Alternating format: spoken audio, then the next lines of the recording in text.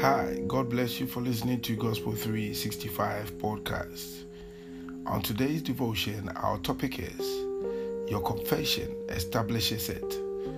And our scripture is being taken from 2 Corinthians chapter 4 verse 13. We having the same spirit of faith according as it is written, I believed, and therefore have I spoken. We also believe, and therefore speak. For your faith to produce results, not only must you know the word and have it in your consciousness, you must speak it forth. The power is in affirmation. This is where some Christians have missed it. They confess the word to bring it into being. They are trying to get God to do something by their confession, but it doesn't work that way. The word of God is truth. You must acknowledge it to be so and have it in your consciousness through meditation. Then your confession establishes it. That is what we read in our opening verse. If your faith is alive, talk. Your mouth establishes the word of God in your life. Jesus said in Mark 11, Whosoever shall say unto this mountain, Be thou removed, and be thou cast into the sea, and shall not doubt in his heart, but shall believe that those things which he said shall come to pass, he shall have whatsoever he said.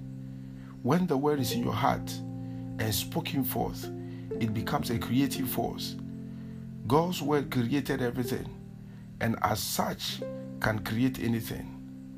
In the beginning was the Word, and the Word was with God, and the Word was God. All things were made by him, and without him was not anything made that was made. 1 John 1:1-3. Whatever you desire today, the power to make it happen is in your mouth. Jesus said, A good man out of the good treasures of his heart brings forth good things. Luke chapter 6 verse 45. What are the good things you've created in your heart through meditation? Speak them forth, bring them into being with your mouth. Use faith-filled words to frame your world and program your spirit for success and victory.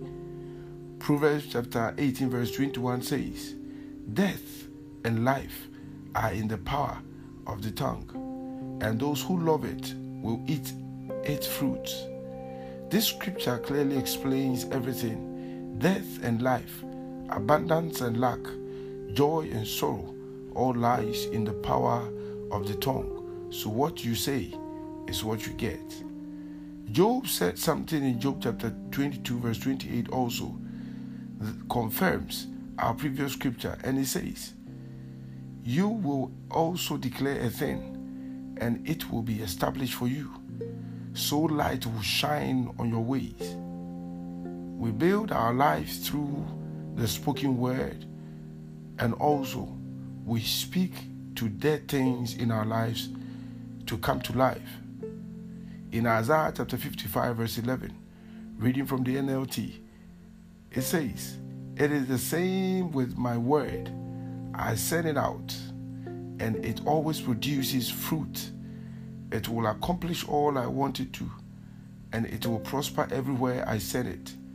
This confirms that the words we speak or that comes out of our mouth produces fruit, whether good words or bad words. And remember, Proverbs chapter 18:21 says, Life and death are in the power of the tongue, and those who love it eat its fruit. So, these scriptures informs and teaches us to speak right and command things to work for us.